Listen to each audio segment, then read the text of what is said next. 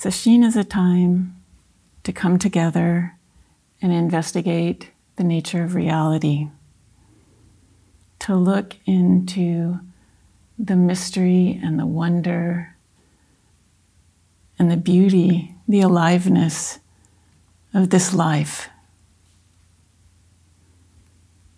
Trusting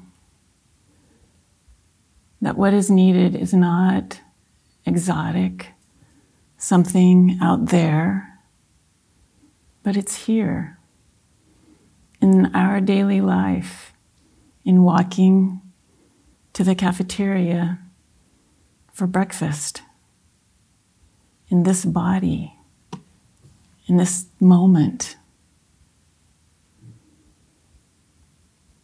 In this sesshin, we are being guided by the wisdom found in the Diamond Sutra. This sutra is a beloved text in the Chan tradition, in the Mahayana tradition. And it's part of a collection of texts that are called Perfection of Wisdom Sutras, that were compiled, gathered together in about the 2nd to the 3rd century of the Common Era. In Sanskrit, the title for this text is the Vajrachedika Prajna Paramita Sutta. Vajrachedika. It means the Diamond Cutter Perfection of Wisdom Sutra. So the word diamond here could be referring to two different things. The translation, the original means both. One is thunderbolt, that this thunderbolt of insight is possible. And the other refers to a diamond, that stone that is so hard, so pure, that it can cut through all the other metals, that it can cut through confusion, that it can cut through delusion, cut through this.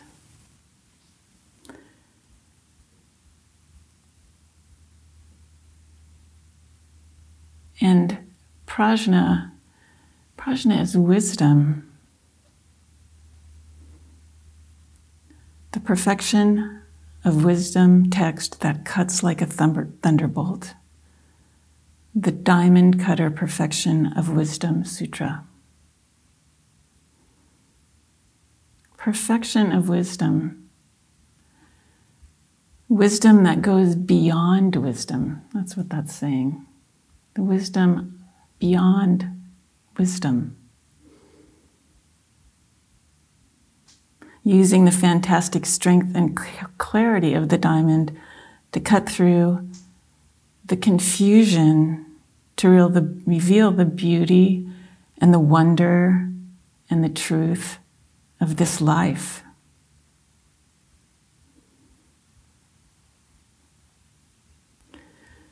So the setting for the sutra is in a garden in the Jeddah Grove.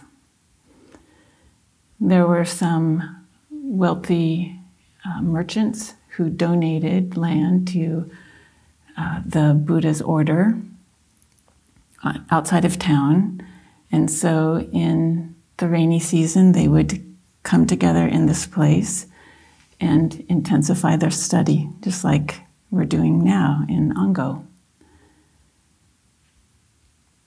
There were huts, little places for them to get out of the elements, and they would go each day into the town, and they were given food, and then they could come back to this Jeddah's Grove and practice. It sounds idealistic, doesn't it? You just picture it almost like a Disney movie. But that's not how reality is it? At that time, medicine was rudimentary. There were, just like now, sickness and death, infant mortality rates had to be very high. Everyone knew sorrow and suffering.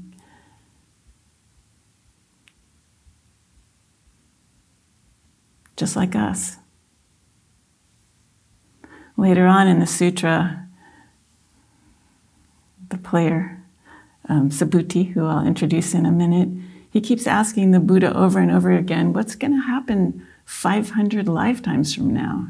He's thinking, it's bad now and it's only going to get worse, right?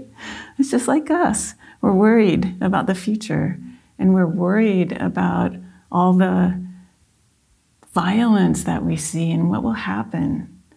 It was like that then too, in the Jetta Grove in this park.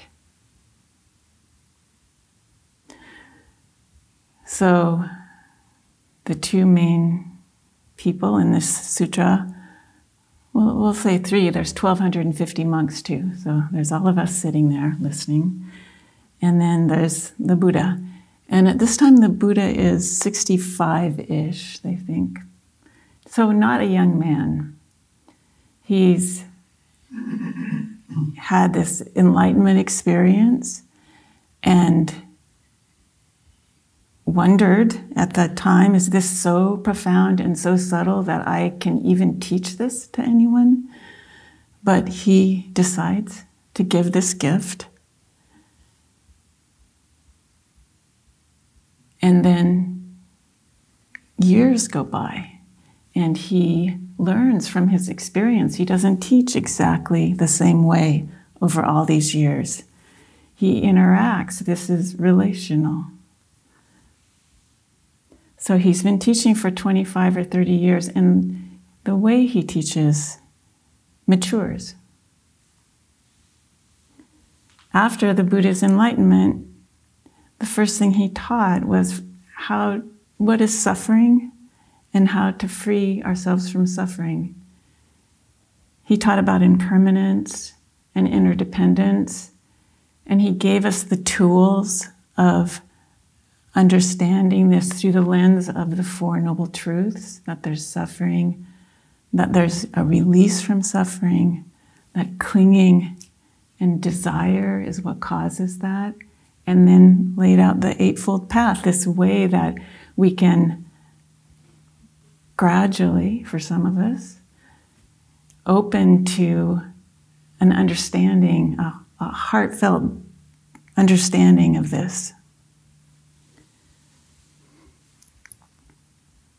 He taught the truth of impermanence.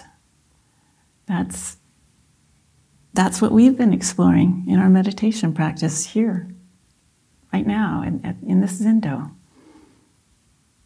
We sit, we know what our practice is going to be. We calm the mind through the breath or feeling the body. We realize when thoughts come up. Turn back to the practice.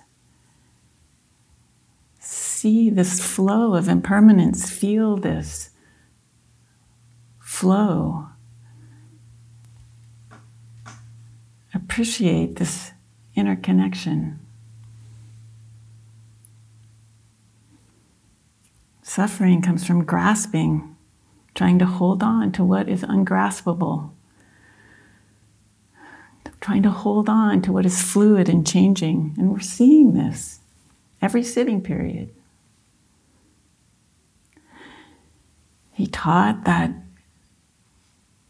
there is no constant, unchanging self, even though it feels so much like there is. And that when we live from this mistaken viewpoint, that's our center, suffering happens.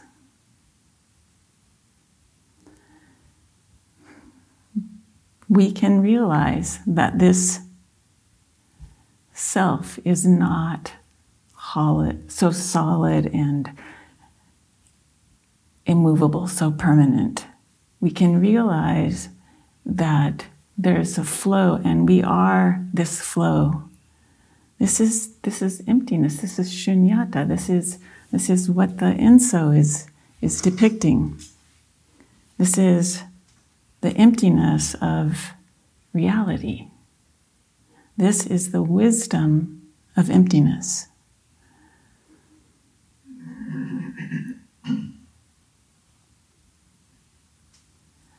So that was at the beginning of his teaching, after his enlightenment. This is what he was teaching. And then time goes on, and he matures and refines the way he is able to help us understand this. And he began to teach the emptiness of emptiness.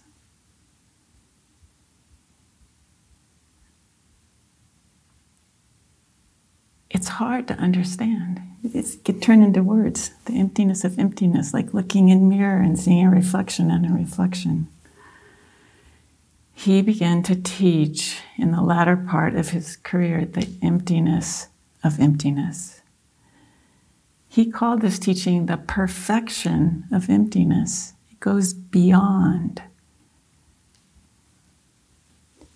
He taught people to put the emptiness of emptiness to work for the liberation of all beings, for everyone else, to comprehend, to take in, to live this understanding and give it out.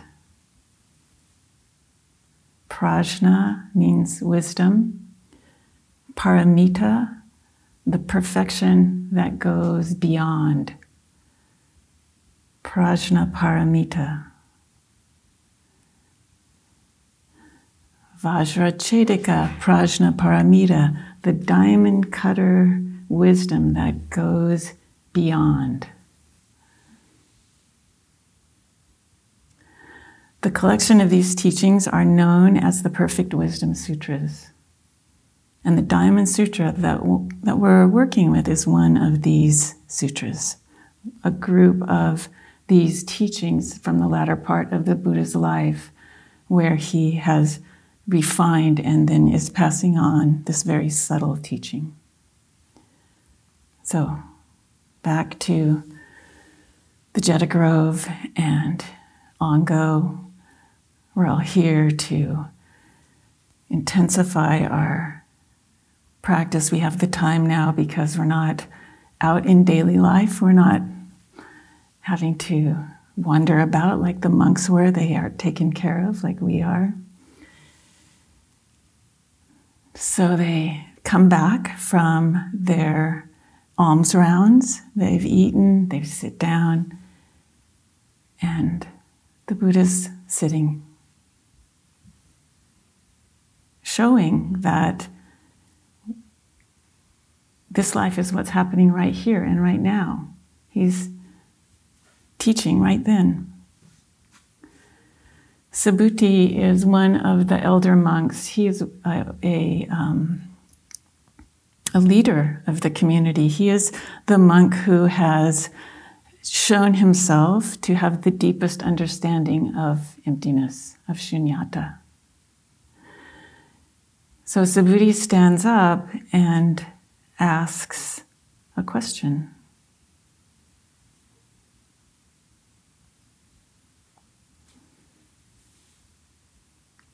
When sincere men and women seek enlightenment, what should they do? And how should they control their minds? What a good question. Did you ever have that moment before you go into Sanzen and you think, gosh, I should have a good question? This is good. The first time I heard this, I thought, wow, I'm on the edge of my seat. I want to know the answer to this. What should sincere men and women, what should we do? What should we do? And how do we control this? What will the Buddha say? Here's how he responds. All bodhisattvas who sincerely seek the truth should control their minds by focusing on one thought only. When I attain enlightenment, I will liberate all sentient beings in every realm of the universe and allow them to pass into the eternal peace of nirvana. And yet, when vast, uncountable, unthinkable myriads of beings have been liberated, in reality, no one has been liberated. Why?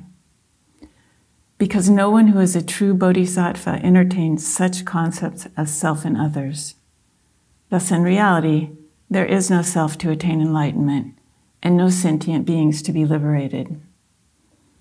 This is the answer to how should I hold my mind. Then he gives the answer to what should I do. The Buddha said, furthermore, Subhuti, when bodhisattvas act generously, they shouldn't attach to the concept of acting generously.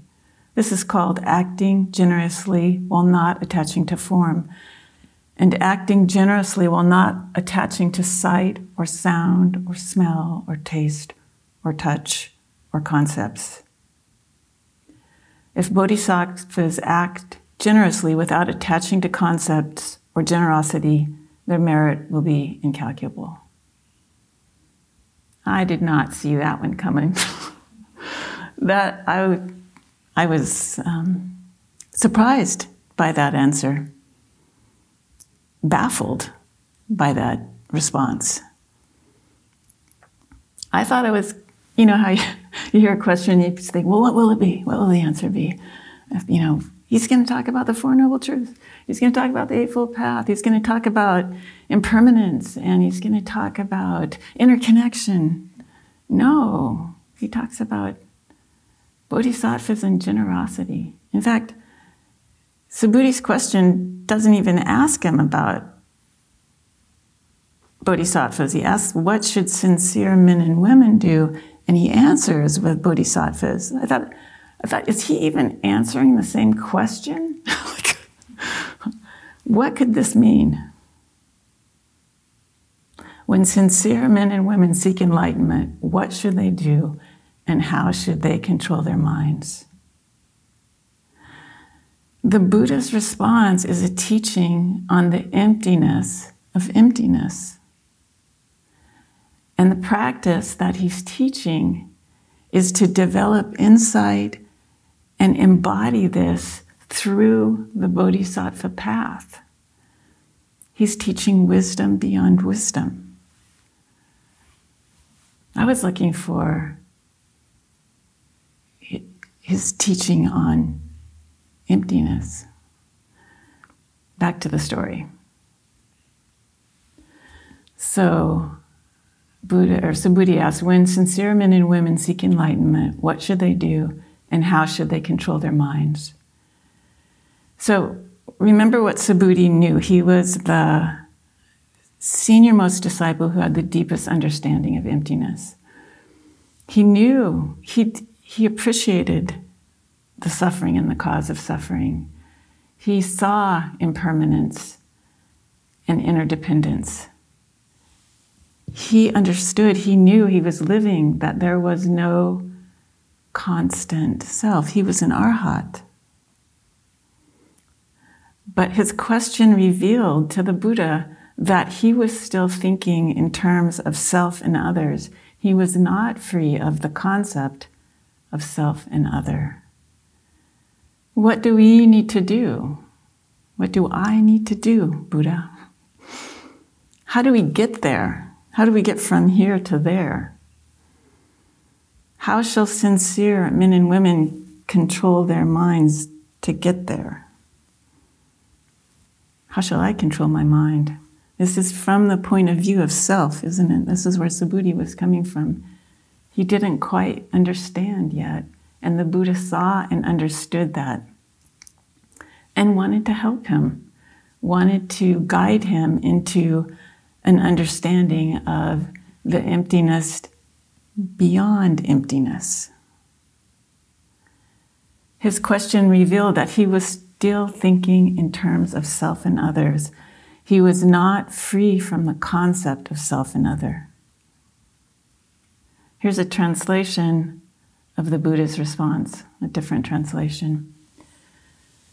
The Buddha addressed Subhuti saying, Bodhisattva Mahasattvas should thus subdue their minds, where there is every single sort of sentient being, whether egg-born, or womb-born, or water-born, or born of transformation, whether having form or formless, whether having thought or no thought, whether neither having thought nor no thought, I will cause all to enter the non-residual nirvana, liberating them, thus liberating the measureless, countless, and boundless sentient beings.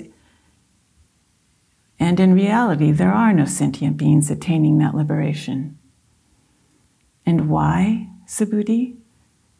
If a bodhisattva has the image of a self, the image of a person, the image of a being, or the image of a soul, then he is not a bodhisattva.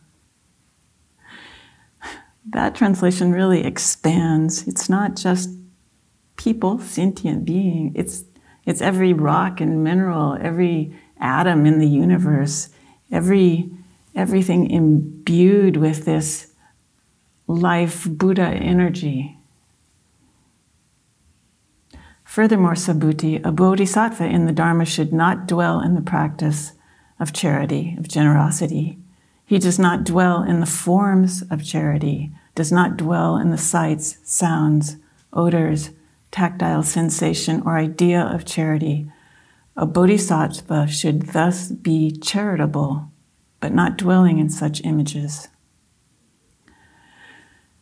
The Buddha is teaching Subhuti to look deeper. The Buddha is teaching us to look deeper, beyond, to apprehend the emptiness, the flow, the suchness of emptiness itself, the perfection of wisdom.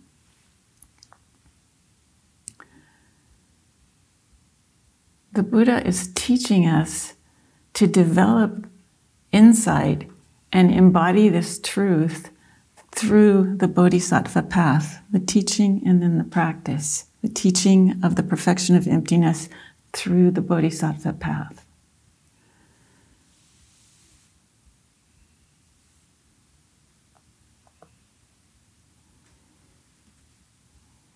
Two parts to developing this bodhisattva path. Generous action to all sentient beings. So that is all sentient beings, that is a big category.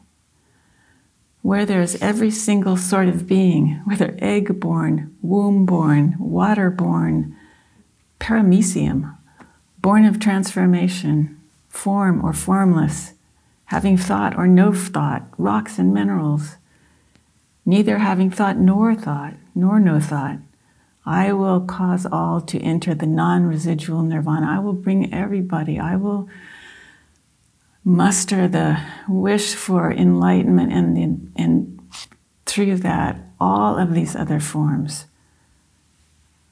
through thus liberating the measureless and countless and boundless sentient beings. Pull the rug out from under my feet. And in reality, there are no sentient beings attaining this liberation.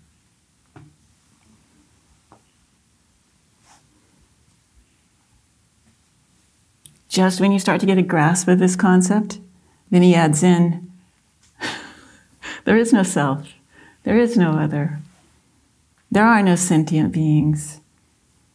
There's generosity, is there? But not with clinging, not through any of the senses.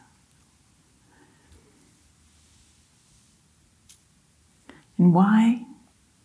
If a bodhisattva has the image of a self, the image of a person, the image of a being, or the image of a soul, then he is not a bodhisattva. Then you're not on the bodhisattva path. So, throughout the sutra, the Buddha, he's so kind to Subhuti in this sutra. He's kind to us. we're confused and we don't even know what we don't know. We ask our question, we think we got a great question, and it turns out our question is revealing that we really don't understand. And so in the sutra, he starts out and he asks Subhuti a question, he clarifies, and then Subhuti is confused again, or he knows by the way Subhuti responds that he doesn't quite have it, that he's still grabbing onto something. So he starts out with, the answer to his question, and then he understands that Subhuti is attaching to him as a person, or his physical characteristics, or our personality. We get hung up on thinking, well, that's who we are, or this form, or even time, even our lifespan throughout this, or even our hopes and dreams for the future, right? So throughout the sutra, each time he brings up a point, the angle is just ever so slightly different, just a word or two different, and he's coming at it from a different way, trying to nudge Subhuti and trying to nudge us into being able to finally see with a clear mind, see what's really happening, what this reality is. The Buddha said, everything that has a physical form is an illusion. The world is not what we name it or what we think it, and there is no such thing as self and other. Each object in this fleeting world is like a lightning flash, a bubble in a stream, a wisp of smoke, a cloud, a drop of dew, a fading star at dawn, a breath, a dream. We are Subhuti, and the Buddha is teaching us. Here is a translation of part of the Diamond Sutra that was done by Thich Nhat Hanh that focuses on generosity. The Buddha said to Subhuti, however many beings there are, however they're birthed, whether they have form or do not have form, whether they have perceptions or do not have perceptions, we must lead all these beings to ultimate nirvana so they can be liberated. And when this innumerable, immeasurable, infinite number of beings has been liberated, we do not in truth think that a single being has been liberated. This is so because a bodhisattva holds on to the idea that a self, a person, a living being, or a lifespan exists.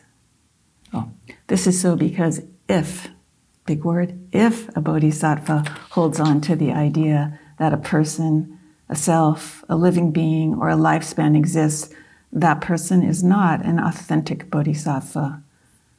Moreover, when a bodhisattva practices generosity, they do not rely on any object, no form, no sound, no smell, no taste, no touch, no Dharma, to practice generosity. This is the spirit in which a bodhisattva should practice generosity, not relying on signs. If a bodhisattva practices generosity without relying on signs, the happiness that results cannot be conceived or measured. The space in the eastern quarter cannot be measured. So in the western, southern, and northern quarters, as well as above and below, they cannot be measured. If a bodhisattva does not rely on any concept when practicing generosity, then the happiness that results from that virtuous act is as great as space. It cannot be measured. Let your mind dwell in the teachings I have just given.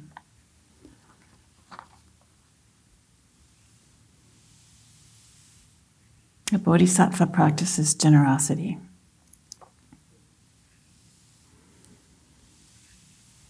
This was really surprising for me.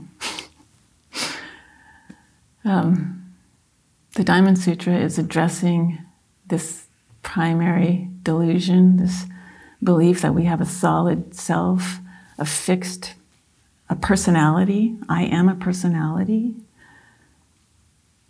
I am this being. I live in this time. I'll live this many years. I have a family. I'm attached to them. I have teachers. And even the teachings that they teach. This sense of belief. It's addressing the idea that this is not what we think it is. And offering the practice of bodhicitta, this desire to know liberation, to know reality, as a way to weaken and cut through this misapprehension. How does that even work? They seem like they're almost not related concepts. So I pondered that, and how can it be that this solid sense of self I have, I feel it in my body, I am. How can it be that generosity would be the thing that would help me to understand the flow, the mystery of this life? Help me to be what I am unhindered. I had the picture in my mind of this big heavy boulder and this person little me trying to push that boulder, getting nowhere, that solid sense of me, and then having the idea to take a long stick, a lever, and put it under the boulder and hang from the boulder and try to give it a push that way with the words generosity written on it. Is that it? If we take generosity into our very being, this vow to awaken for the sake of other people, does that give a little leverage on this solid, so fixed belief in self? So I've been experimenting with that during Zazen, and I invite you to experiment along with me. So, if you'd like, as you're sitting there, bring up a feeling of, what it was, why you started to practice, but keep it really personal and not for the benefit of others. This is like what you want when you come to practice. I want to not suffer. I want to be authentic, and I want to connect to people, and I want to feel happiness. I want to be enlightened. What do you wish for yourself? This is a good thing to do. This is wholesome. This is fuel for starting the path, for staying on the path. What does it feel like in your body when you really want something, even such a wholesome thing? Where do you feel it? To me, there's an effort, like I want to draw it in.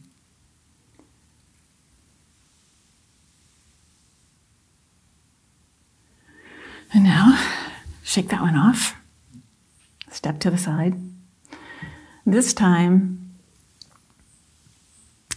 we're going to add in generosity. What does it feel like when we still want these things, but we want them? What if by those things happening, we could actually be helpful to other people? Wouldn't that be great? What if by this work that we're doing, taking in these truths, this practice, what flowed out was actually of benefit to everybody else here? What would that feel like? Open your eyes and you see all of our friends in the Zendo and think, what if I'm practicing for me and all of you? How does that feel in the body?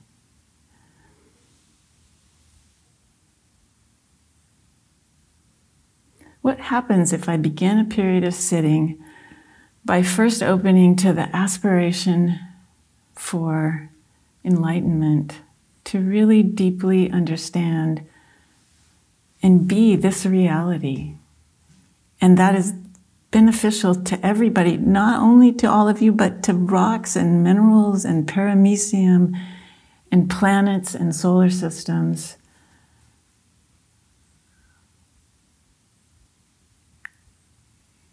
Bringing the flavor of that generosity to Zazen. Not the words, but the feeling of it. Is this a lever to move that sense of self, that belief in the constancy of form, in that belief in mental constructs, the conceptions that are so tight? And then the Buddha reminds us that this is empty too. This is an illusion. It's not how we think. It's comforting to think I can imagine these things and bring them to Zazen, and that's going to be helpful, but that's a construct too. Oh, the rug pulled out from under my feet again. That's the constant image that I get when I'm reading this sutra, sort of like a banana peel or like a magic carpet. I'm on it, I think I got it, and then whoop, I'm falling back again. And the falling back, that's an illusion too. Like, I used to say one of the things I would think is I really want to know this reality before I die. And I'm starting to think, wow, that seems kind of scary. But I've got nothing to hang on to. That's what he's saying. We don't have anything to hang on to.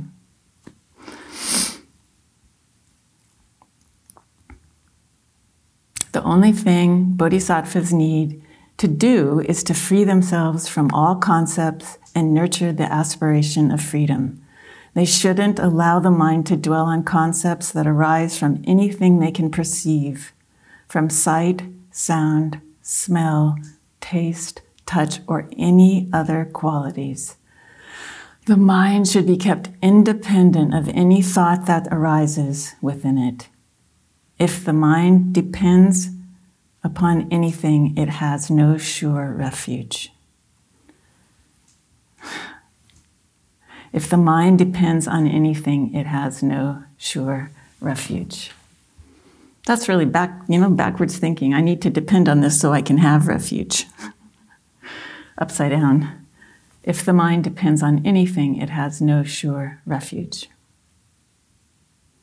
This is what we're doing in Zazen. We sit down. We get clear on what our practice is. We focus on our breath. The mind settles down. It becomes more clear. And for maybe just tiny periods of time, maybe for a little bit longer, we experience these moments when we're not grasping at anything. Maybe it's just a brief moment between breaths, but it's there. The intellectual mind wants to convince us it's not there. It wants to convince us that our experience isn't good enough, but it's there. We bathe in this. We're starting to shift our body, this very rough form, to take in these very subtle experiences. It's a progression, we have to bathe in it over and over again, and then we start to be able to accept it. And then we look, we're there, we're sitting, no refuge. What is it? What is this? What is this life? What remains when we let go of everything? What is it? In some of the translations, they don't say bodhisattva, they say fearless bodhisattva. And the rug keeps getting pulled out from under my feet over and over again, I start to understand why they're calling them fearless bodhisattvas.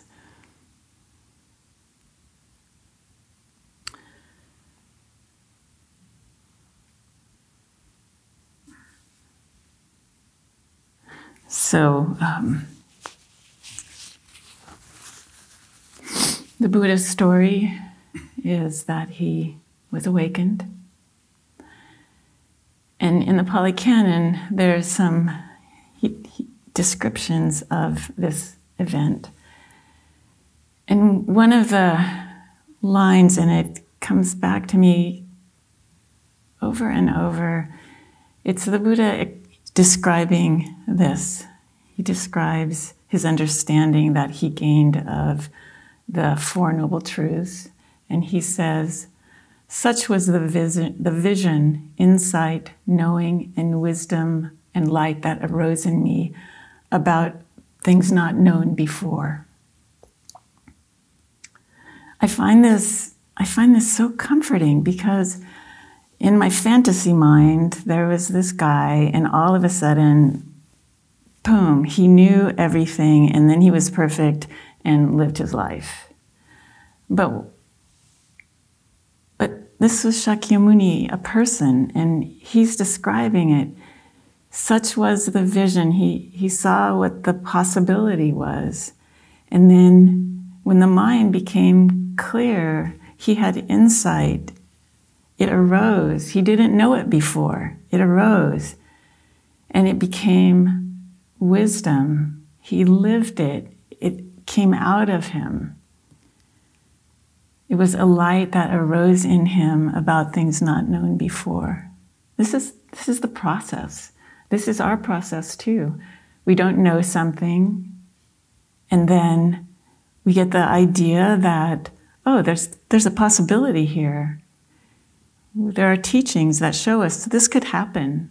This might happen. And then we sit and experience, and out of who knows where, insight comes, and we know something that we didn't know before. And then we integrate that. It becomes who we are. It becomes knit into this whatever we are, and then expressed out and benefits people. The Buddha was teaching and refining his teaching, just like we learn and refine what we're learning. It's a process. Teaching wisdom and then teaching the perfection of wisdom. Even that is refined. Even for Subhuti, it was a process throughout the whole sutra. He was learning, he didn't quite have it right. The Buddha pointed it out. He said how he thought it was. He tweaked it a little bit more. He was leading him to an understanding so kindly, just like we are being led to an understanding. And we begin where we began.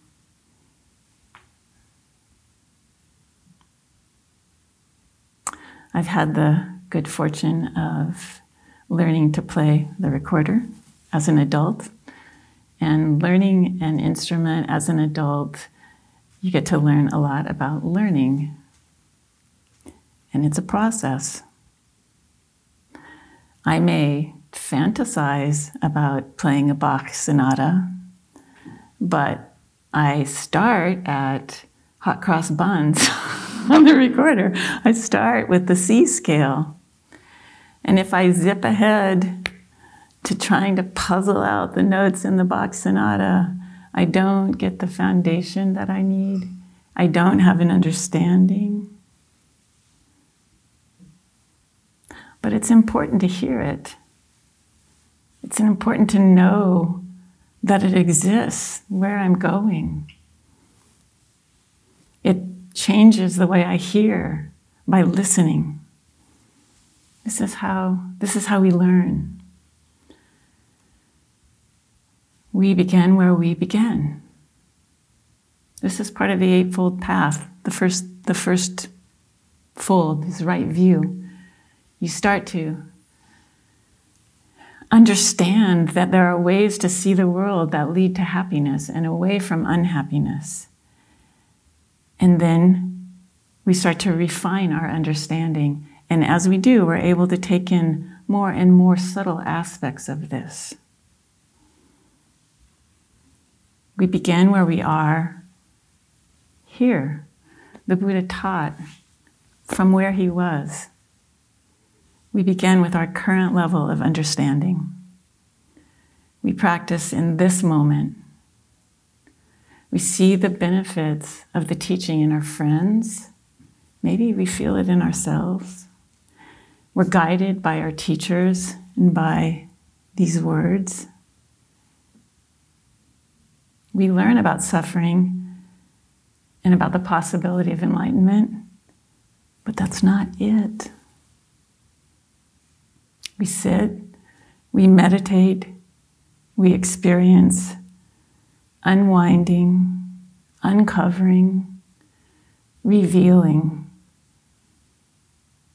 What is it? What is it?